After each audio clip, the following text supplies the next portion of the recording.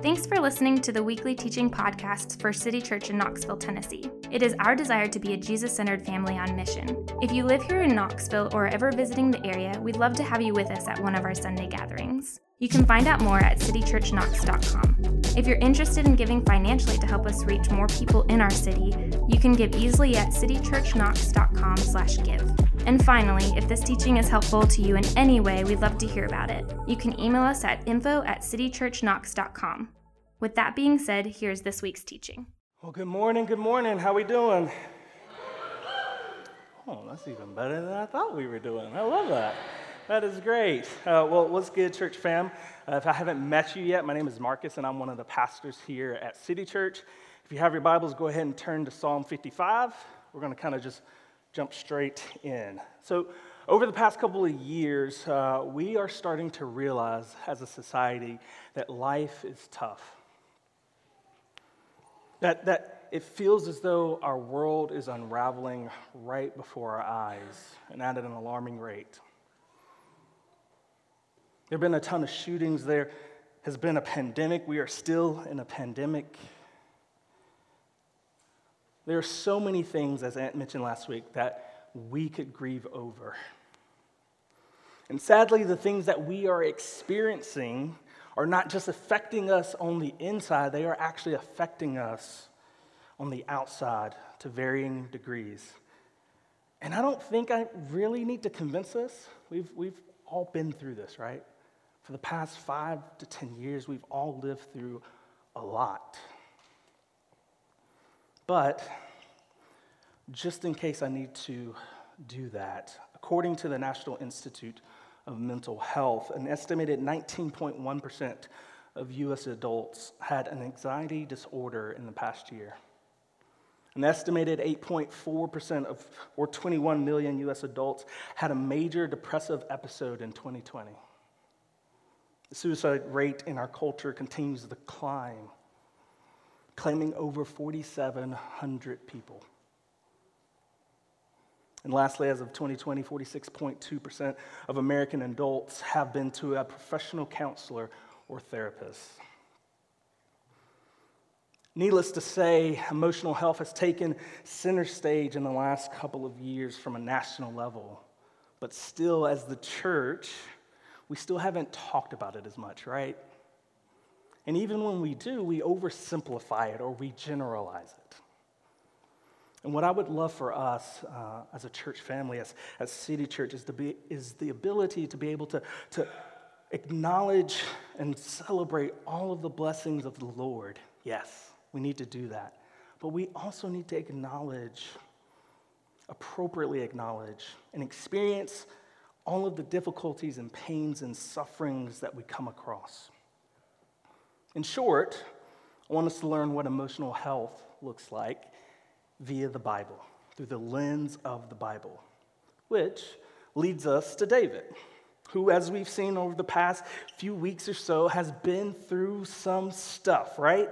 Like, my dude has been on a roller coaster. And that's just the things that we've covered, things that he's done to himself, yes, but things that have also been done to him.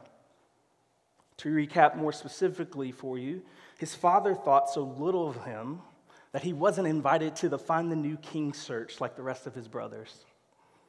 And eventually, when he is anointed king, there's no parade, there's no pomp, there's no circumstance, none of that. He's actually sent back to the sheep to tend for them. He's sent back to the lowest job. He's hunted by the current King Saul multiple times. When he finally does become king, he's got all of these enemies around him just waiting to kill him. He sexually assaults Bathsheba. He then has her husband put on the front lines of a battle that he should have been at. He should have been leading the battle, and instead he has her husband put on the front lines so that he can die, so that he can be killed. Also, he could marry Bathsheba legally. He loses his children in various instances because of his sin. And that's just to name a few. So saying David has been through a lot honestly may be an understatement. Yet somehow, some way, he navigates all of that to come out on the other side following and worshiping God. But how, right? Like he goes through all this. How does he actually follow and worship God through the midst of all of this? Like, this is a lot. Like, how in the world does David not be consumed with bitterness and anger towards his father when his father's like, hey, David, you just keep tending the sheep. I'm going to take the rest of your brothers and we're going to do this thing together. How does anxiety not cripple him while Saul is hunting him down to kill him? How does he not do like all of the other kings would do when confronted by Nathan about his sin against Bathsheba and say, well, Nathan, it's been nice knowing you? How does he instead repent of his egregious sin and accept all responsibility and all consequences? When everything seems stacked against him, how does he continue to follow and worship after God? Well, for starters, we talked last week about lamenting and how David cries to the Lord because he knows that his refuge is a person and not a place.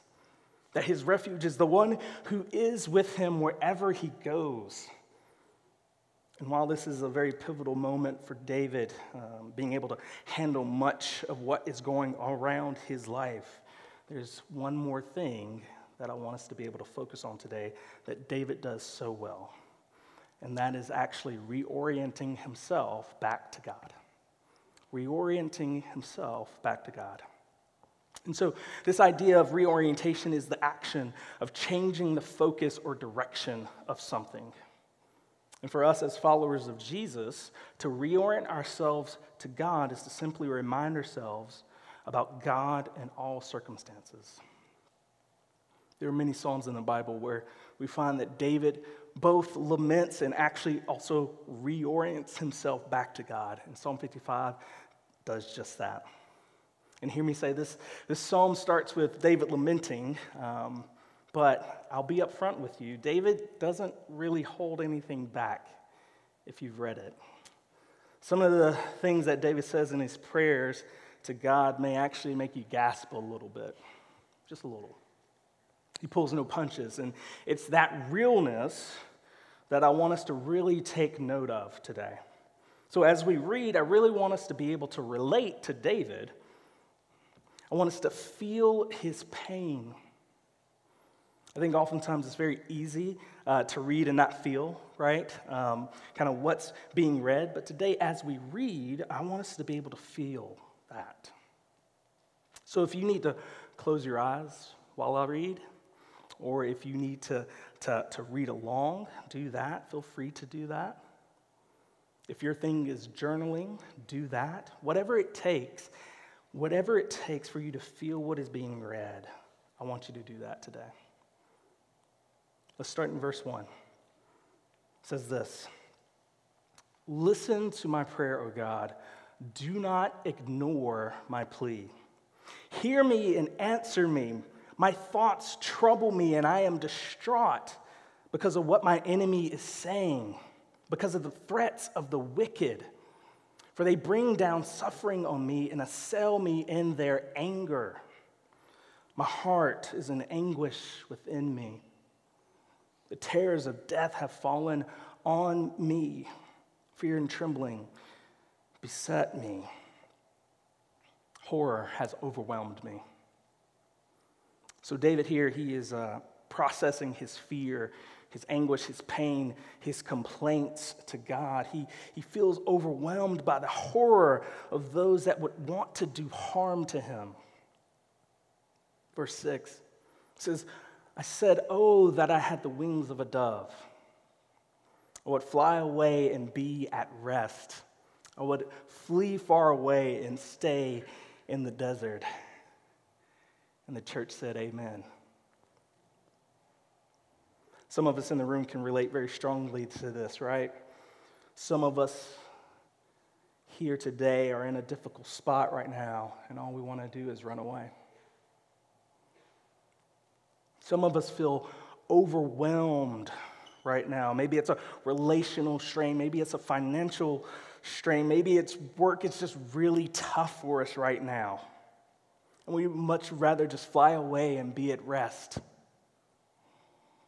You feel like maybe, just maybe, if you could go live somewhere else, if you could just get a new job, maybe if you could just get a new set of roommates, that will be the fresh start. You'll need to be okay. Verse 8. I would hurry to my place of shelter, far from the tempest and storm. Lord, confuse the wicked, confound their words, for I see violence and strife in the city. Day and night they prowl about its walls. Malice and abuse are within it. Destructive forces are at work in the city. Threats and lies never leave its streets. So David isn't just talking about how this injustice affects him, right? Now he moves to how it's affecting the city. And in verse 12, it gets personal. Matter of fact, it gets really personal. If an enemy were insulting me, I could endure it. If a foe were rising against me, I could hide. But as you, man like myself, my companion, my close friend, et tu, Brute. Part of David's plan is coming from the fact that the person who is harming him is one he used to call a companion, a familiar friend. David is experiencing betrayal right now. The one he trusted is now out to harm him. The one that should be fighting by his side is now against him. Some of you know what that is like. You can empathize with David right here. The last person you thought would be against you has now sought to cause you harm. And that's where David is right here.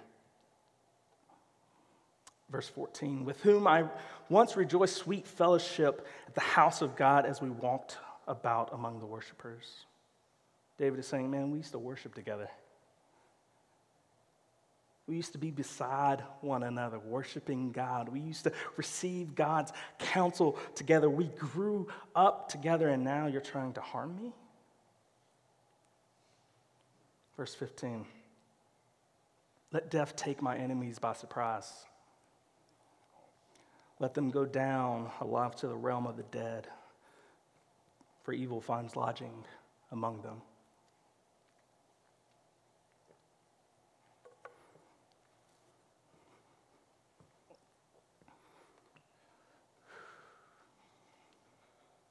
This is raw, isn't it? I don't know if you've ever been in a place where someone has caused you so much harm that you would wish evil on their life. That they've hurt you so badly that you would pray to God to do away with them. This is where David is, and he pulls no punches, like I said earlier in this conversation with God. He holds nothing back. If he feels it, he vents it to God. He doesn't wait to be politically correct. Oh, come on, somebody. You know exactly what I'm saying. He doesn't wait to be politically correct when he's talking to God. He just comes right out and says it. God, I wish you would kill them. David is being raw and unfiltered with God. Have you ever expressed this sort of rawness with God before? I mean, I'll give you the gift of going second, but for me, I've definitely not done that. I've definitely not done that in my life. Now your turn. No. Because it's not like, it's like we're not supposed to talk to God like this, right? Who talks to God like this? If you've ever heard a prayer, no one says, God, please kill them. And if you have, well, that's different. That is different. But here's the thing, God already knows your emotions, right? He already knows what you're feeling. And see, David knows that. David knows that God knows what he is feeling, all the emotions that he has. So he just gets it out of the way and says, God, this. If you have a really good friend, a spouse, or a counselor, it's very easy for us to tell them everything, right? It's very easy to divulge everything to them, complete with all emotions intact. Like, well,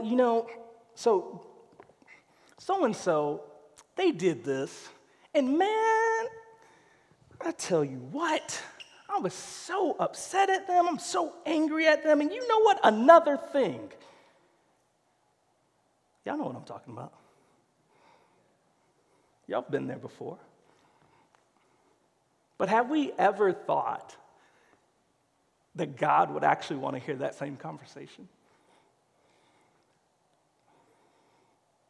He wants your honest thoughts, not your politically correct thoughts. He wants your sadness, not just your happiness.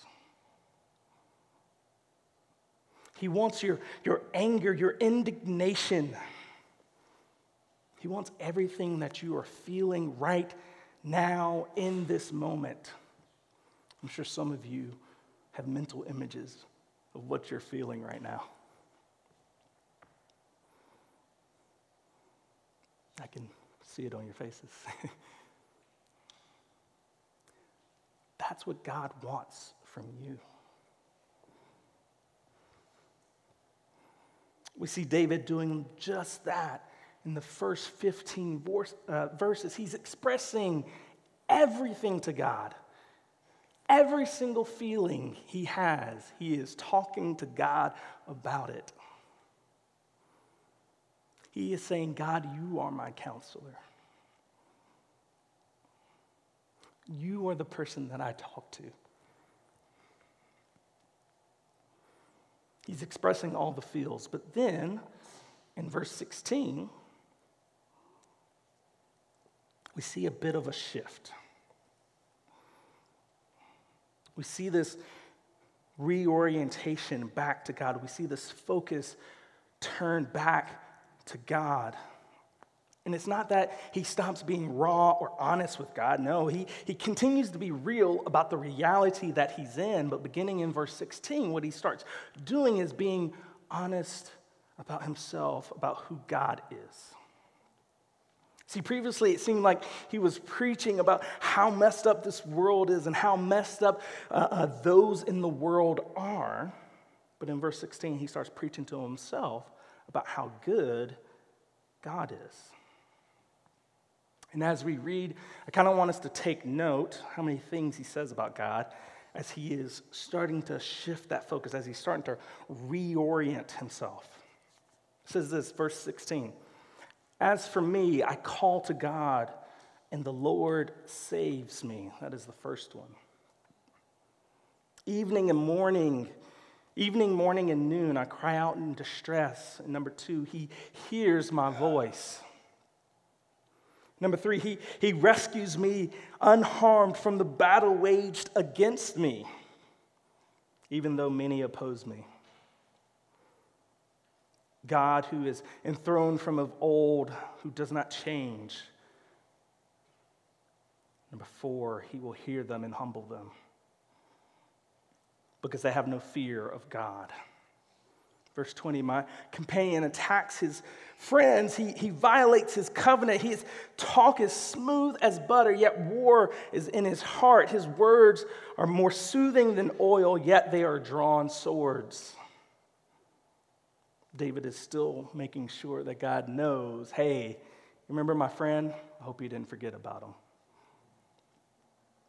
Lord, don't forget what he has done to me.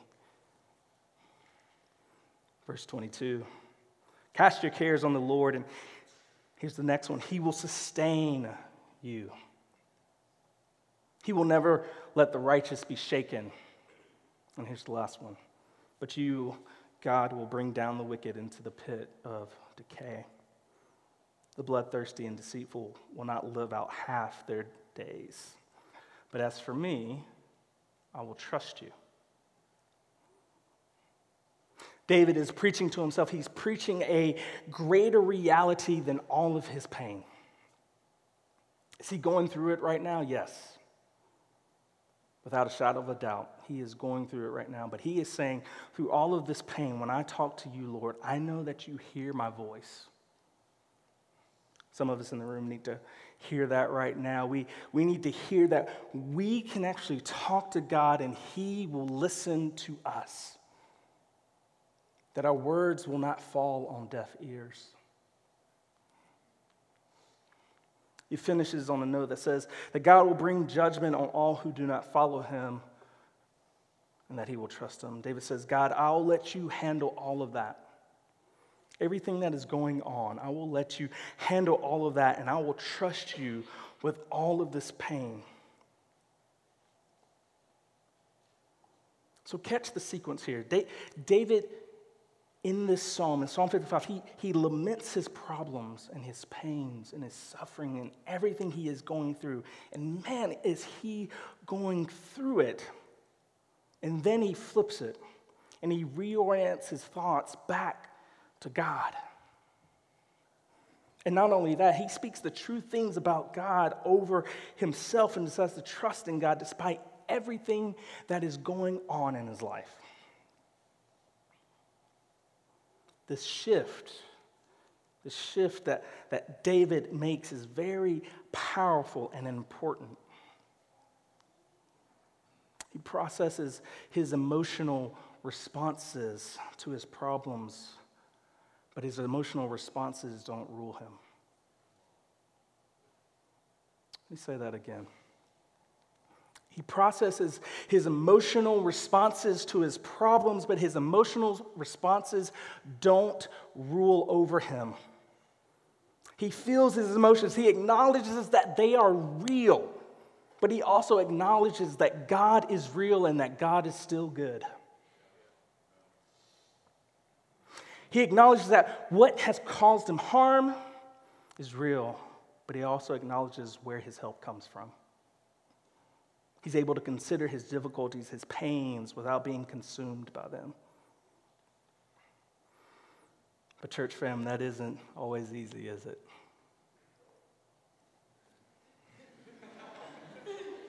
Say it again. That's exactly right. That's exactly right. It's not always easy to point our eyes to God and his goodness when we are in the depths of our pain and our suffering. Not even a little bit. Pain and suffering has this ability to dictate how we perceive everything in our life. It can easily be the lens that alters how we look at everything around us. It has the ability to consume everything in our minds. Yet, we see here in Psalm 55 that when life is stacked against him, David is able to both be raw and honest with God, right? But he's also able to pivot. He's also able to reorient himself back to the reality of who God is. He's able to move forward and not be conquered by his circumstances. Being able to reorient ourselves and focus on God can save us from a number of things. One of which is despair. Despair. Despair is the utter loss of hope. We can't fully pursue mental and emotional wholeness without allowing ourselves to feel our real emotions. Many educated therapists and psychologists and psychiatrists would agree that suppressing and ignoring our emotions is bad for us long term. And for many of us, even though we know this, we still don't allow ourselves to process and deal with our emotions. Some of you, during the sermon last week, during life group maybe, or who knows, maybe even during this sermon, have felt feelings of fear about actually processing your emotions. Last week, Aunt mentioned how writing out our emotions can be very helpful for us. And some of you felt timid and afraid when he said that. You might have felt that that was going a tad further than you actually wanted to go, so you didn't. We're afraid that if we process our painful emotions, it will cause us to spiral into misery. Or maybe we're just afraid we'll get stuck in this loop that is despair. And deep down, we believe that it's better ultimately to create a false reality and not try to let ourselves grieve, even though there are things in our lives and in our world that are worth grieving. Some of us have not properly processed all of the shootings that have been going on in our world.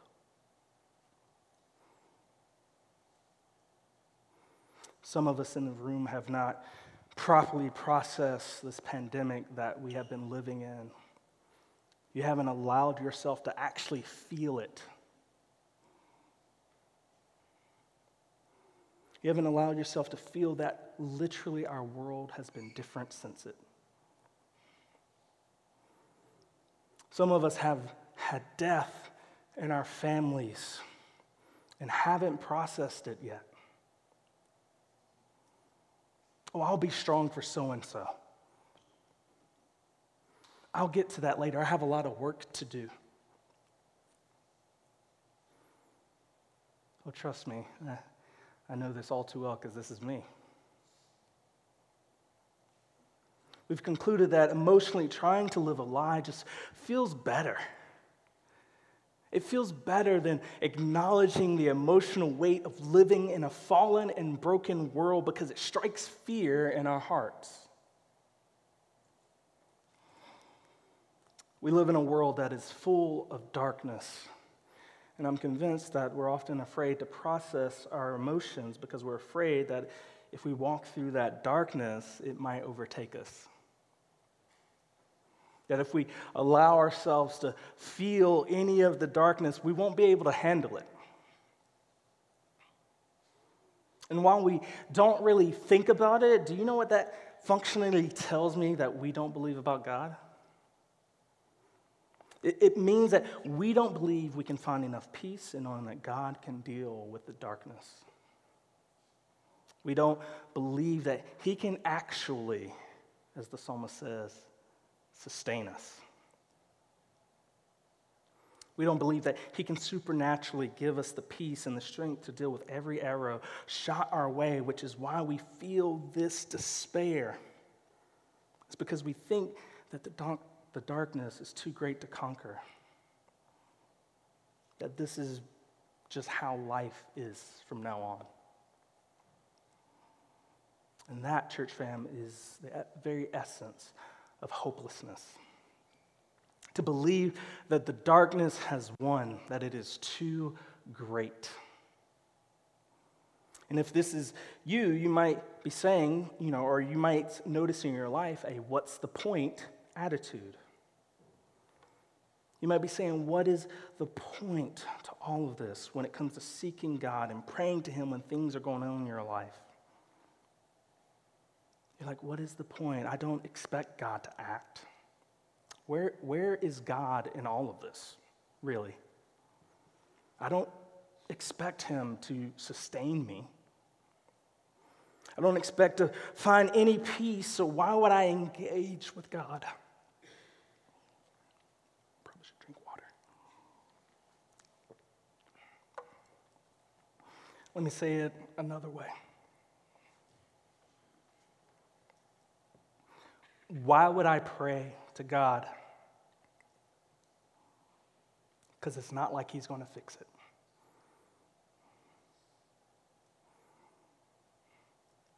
That probably hits a little closer to home, right? Why would I pray to God?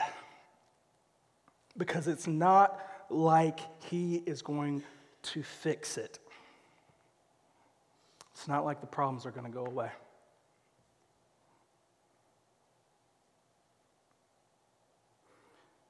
What I want to do is expose what we are saying. What we are saying is that we only truly believe we can find peace and joy in our circumstances if our circumstances change and not in the solid rock that is our God. It exposes that we only truly believe we will be okay if the circumstances change. So if I don't believe God won't change it, why should I pour out my heart? We functionally don't believe he is our refuge, as the Psalms say. Really what we believe is that the only place that is safe is getting away from whatever this thing is that is troubling us right now. And hear me say, I totally get that.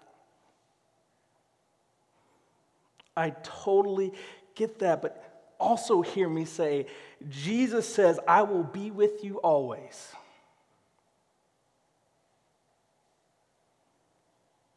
We don't believe him to be the Prince of Peace, like Isaiah says, or the God of all comfort, like 2 Corinthians says. We think peace and joy are only circumstantial. We need to be honest with ourselves and honest with God. That we don't believe what Philippians 4:6-7 says. It says, do not be anxious about anything, but in every situation by prayer and petition with thanksgiving, present your requests to God, and the peace of God, which transcends all understanding, will guard your hearts and your minds in Christ Jesus. Ultimately, we don't believe this will happen. We don't trust God to give us his peace when we practice prayer and thanksgiving in all things. So we ask, what's the point? We become apathetic towards seeking God in times of trouble. We start developing a defeatist mentality where we have no expectation for God to actually give us supernatural peace in our lives. And so we try not to think about it. We try to escape our problems. And we use any and every means possible to escape, right? We all do this. We all do this. We all have phones that we constantly scroll through, Facebook or Instagram or TikTok, Netflix. I mean, you pick and choose. I mean, the Great British Bake Off, right? Come on. It's pretty good. Because we don't trust God and because we don't believe in his word, all we have left is despair. And what God is calling all of us to do, every single one of us in this room, is to repent. He's calling us, he is pleading with us to look at him. He is saying, you have been down in your feelings for so long. You've been dealing with this without me for far too long. Repent. Turn towards me. Reorient. Turn your focus back to me. And we see David do just that, right? Where he reorients his life and lifts his eyes off of the reality of all of the things that grieve him, all of the things that are around him, all of his pain, all of his suffering, and he intentionally puts his eyes back on God. I love how this is done in Psalm 42, 5-6. It says this, "Why, my soul, are you downcast? Why so disturbed within me? Put your hope in God, for I will yet praise him, my Savior and my God. My soul is downcast within me, therefore I will remember you from the land of the Jordan, the heights of Hermon, from Mount Mizar."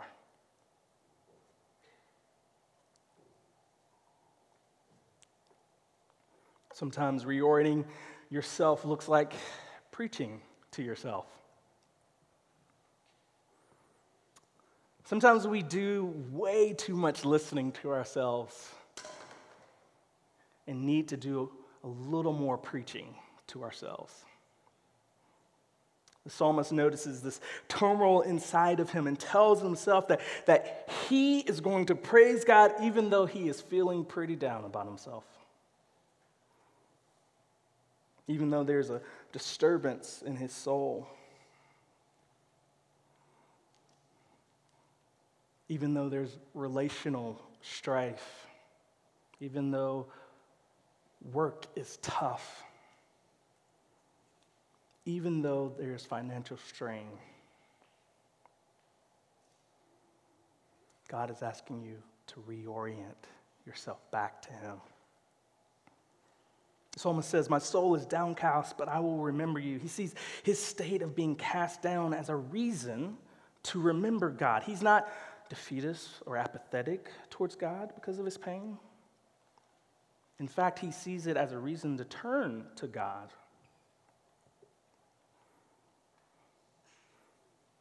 Your pain and your suffering that you are experiencing, it's very real. Hear me say that. It is very real right now. And I know those nights can get long sometimes.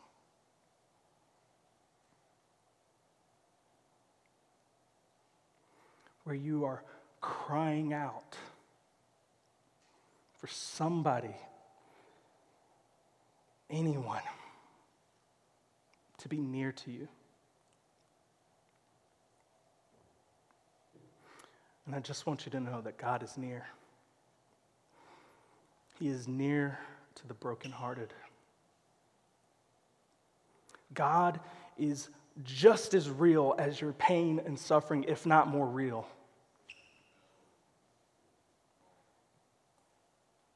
Let me say that again. God is just as real as your pain and your suffering, if not more real. You see, when we reorient ourselves to remember God, God uses that.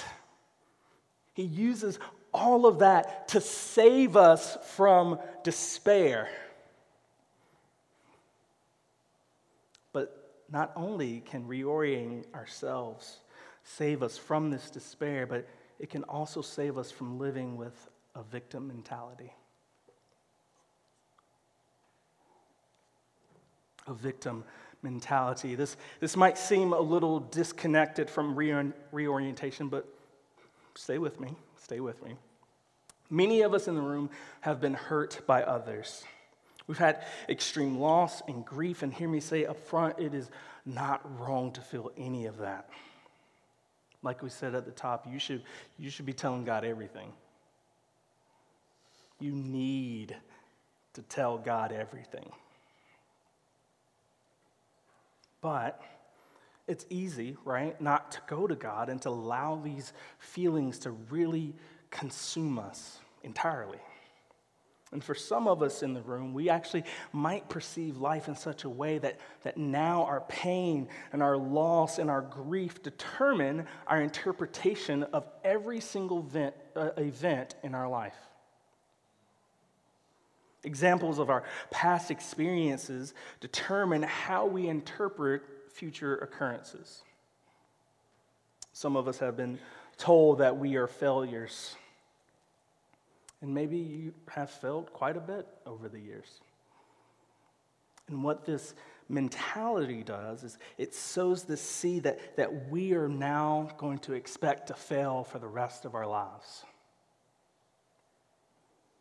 For some of us in the room, we are afraid to take risks because of that. That one small seed was sown, and now that is our whole life. And that is the lens that we look at everything with. For others in the room, it hits a little deeper and personal. It's more hurtful than that. For some of us, we've been victims of neglect, of abandonment, betrayal, very much like David had been. And for some of us, the list could just go on and on, right?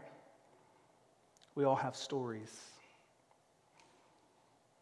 We've experienced great pain from what has been done to us, and for that, I am sorry. I'm sorry that you've had to live through all of this. And I know for some of us, we've gone through counseling and are going through counseling because of someone else's sin toward us. And we are trying to deal with it as best as we can. But for some of us who even go to counseling, and for many who don't go to counseling, unbeknownst to us, we now have a tendency to read every situation, every relationship, every interaction through the lens of past pains. And we do this because we have let the fact that we've been a victim dictate our perception and our whole identity. So now we interpret what happens to us in life through the lens of I will always be a victim. In all painful relational experiences we have, even if we may have contributed just as much sin and wrongdoing as the other person, we now only see the other person's sin and oftentimes not our own. Seemingly in every scenario, it's always someone else's fault. And sadly, that hits at our culture at large, right? Everyone is pointing the finger at someone else, and no one seems to be accepting any responsibility. And even when they do it, it feels superficial. It feels almost like a marketing ploy of some kind. No one is doing things out of humility anymore.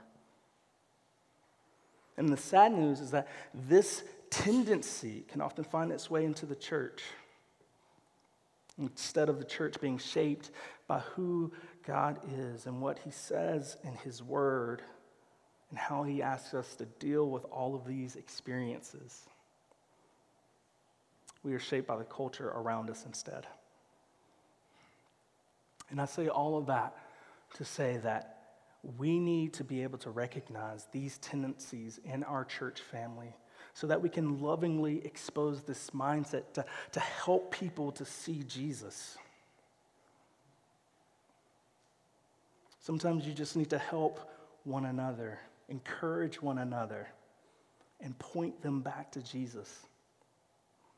Because this mentality is more damaging than we might realize. Because what it does is it prevents us from being able to pursue true growth. And the only way to grow is to admit when we are off in things. This mentality, it robs us of our ability to thrive and to progress because we never deal with the behaviors that are keeping us from prospering. When we won't admit our fault and continually blame everybody else, we essentially stagnate our growth. Someone with this mentality ends up convinced that they're a helpless victim of their circumstances because everything that is hindering and harming them is external, which means there's nothing they can do about it. They become resentful and bitter towards God because their minds are consumed with their hardship and they keep asking God, "Where are you? Haven't I been through enough?" They lack the joy that comes from being able to play a role in one's own healing and progress. Church fam, hear me say, I know this is heavy, but if someone tries to help you see where you might be off in things, and does so lovingly and graciously and patiently over time, I need you to hear me say they are not your enemy. If someone points out your sin to you in a loving way, in a patient way, in a gracious way, they are not your enemy.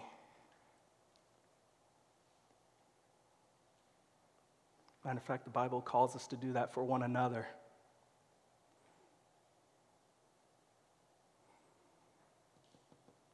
But you know who your enemy is? It is this victim mentality. That is the true enemy.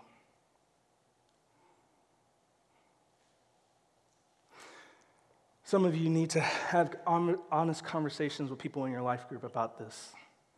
Not in a self-righteous, holier-than-thou type of way, none of that. We don't want any of that. Get that out of here. But in a way that exposes the lies that the enemy tries to feed our brothers and sisters in the room. We need to be able to expose these lies and point them to the truth that we find in Jesus. And if you have been made new in Christ through faith in him, hear me say, your victimization doesn't ultimately define you. Now, you might be asking, now what does all this have to do with reorientation, Marcus? Seems like we took a left turn. If you are a follower of Jesus that suffers from this type of mindset, then you are in desperate need of reorientation. When we are hyper-focused and consumed by this mentality, we end up viewing ourselves exclusively through this lens, and we don't allow the good news of Jesus to tell us actually who we are. See, the enemy burrows into our minds and tries to use our pain to tell us who we are, but our identity is in who our Savior is. The reality that we all must face and should lament is that we are actually all victims. See, if you suffer from this mentality, you only look at yourself as being a victim, but the reality is that we all are. Everyone in this room is a victim. I know you've been through a lot. I know you've probably seen a lot in your time. Many of us have experienced a lot. But I'm here to tell you, you're not the only one. 1 Corinthians 15:22 says this, "For as in Adam all die."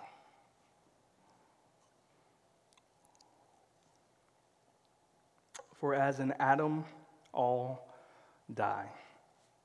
Ever since Adam ate from the tree that God told him not to eat from, the world was plagued with death, and we inherited from our first forefather the curse of sin. And the biggest implication of that is death. In fact, from birth, everything that is alive in this world will move toward death. Our bodies will eventually break down and die. No matter if you are Dwayne "The Rock" Johnson, and you seemingly are at the apex, right? The apex of health and fitness. Or if you are the president of the United States and have all of the access to all of the best health care, and you have all of the medical officials, everybody, all the advisors, everything, we all die. And we don't just die, but through life we also have physical ailments and injuries and illnesses. I know some of you young people in the room may not feel all of that, but just wait. It's coming. It's coming, I can tell you. It's coming. Every possession you own will one day fall apart. Every relationship that you have will not last in its current state because time always wins. Always. The reality is that we are all victims in this life, and that is real, that is true, and that truth is worthy to be mourned and lamented. You need to grieve over that.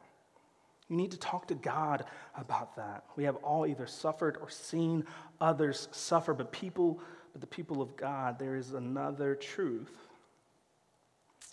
for those that have been made new in Christ.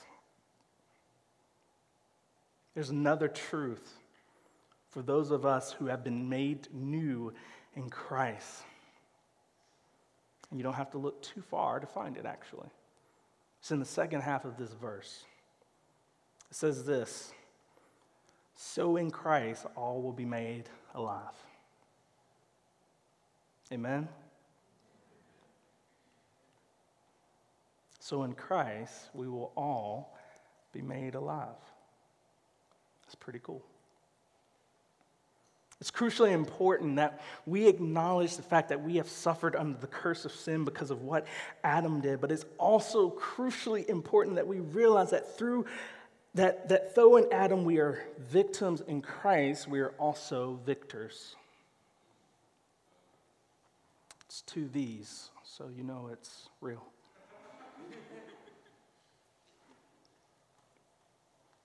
Let me speak this over you right now, because I need you to hear me.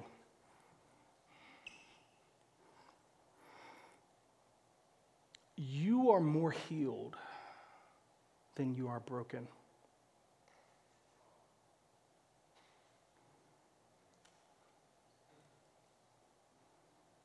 You need to feel that. You are more healed than you are broken. You are more forgiven than you are guilty. You have been given more grace from God than you have sin in your life.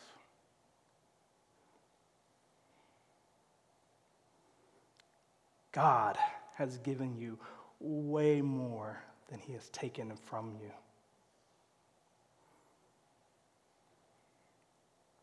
And one day soon, you're going to go home to be with him. And because of Jesus' victory at the cross, you will never be a victim of sin again. And so now, in the here and now, we get to take responsibility for our actions because we are not helpless victims of our circumstances.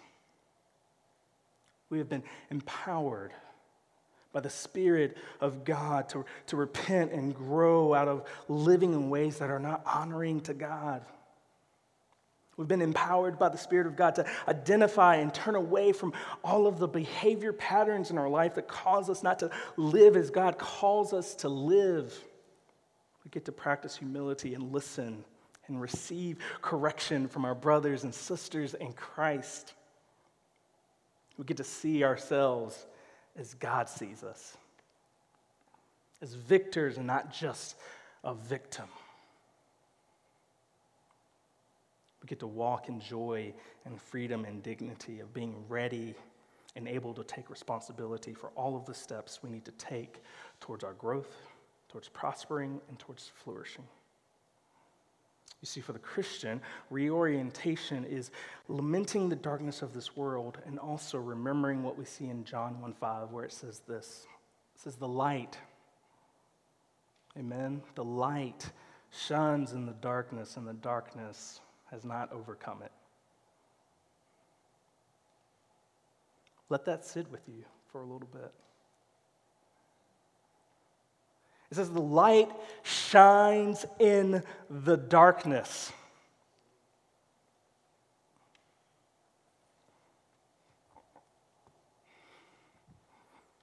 And the darkness has not overcome it.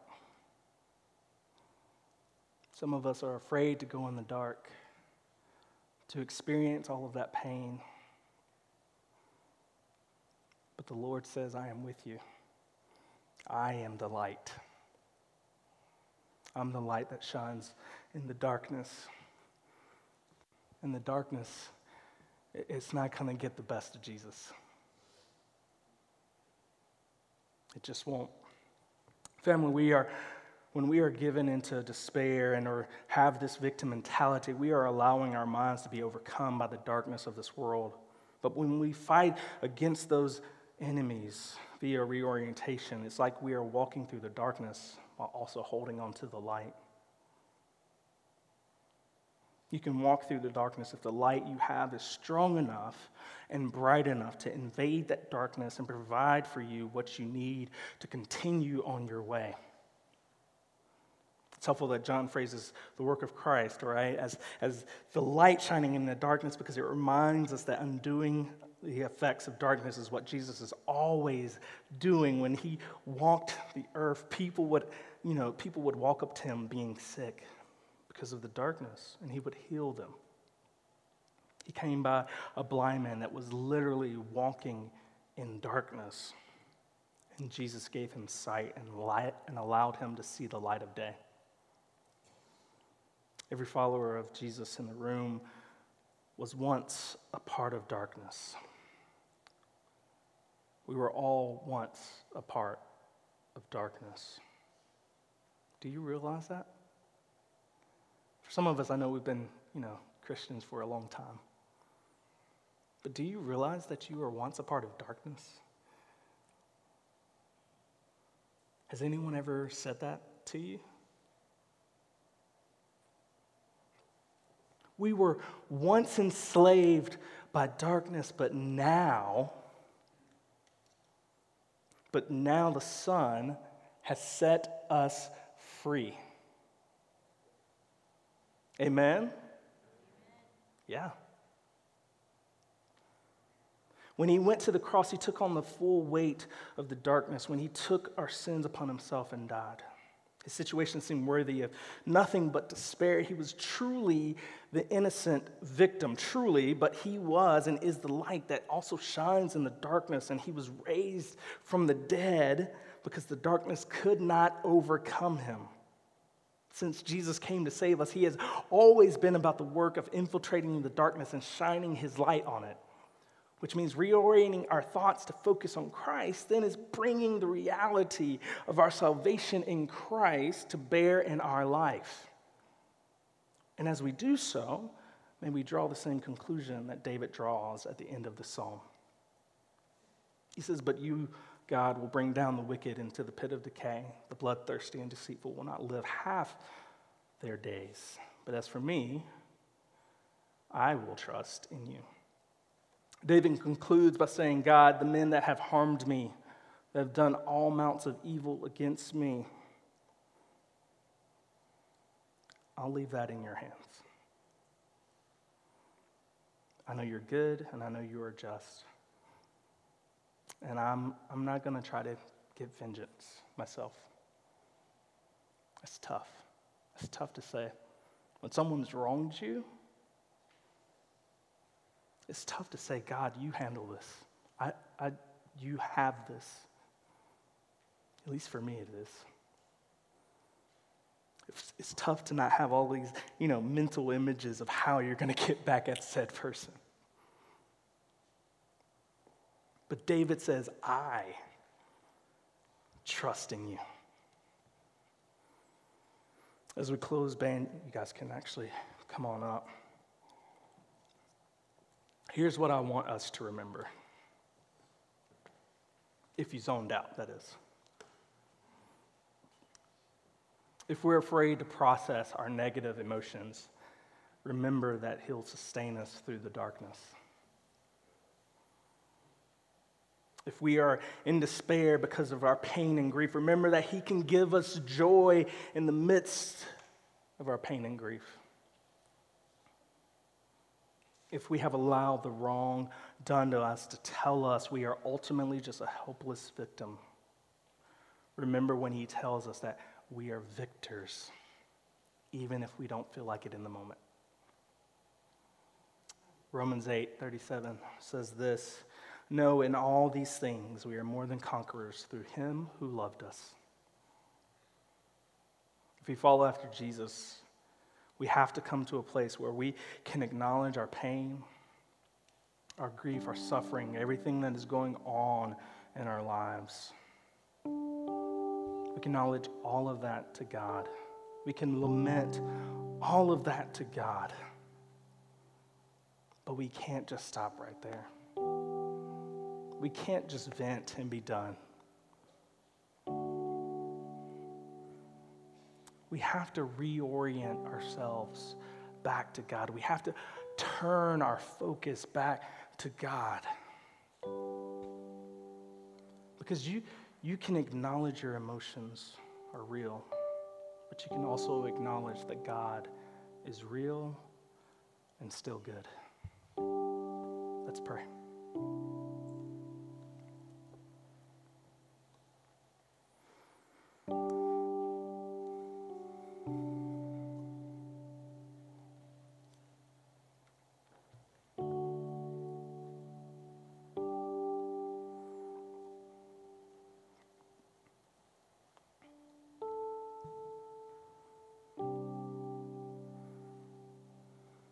Lord, we've been through a lot. We just want to say that, will you help us? Will you help us to lament and to reorient, Lord? Help us to do both of those things.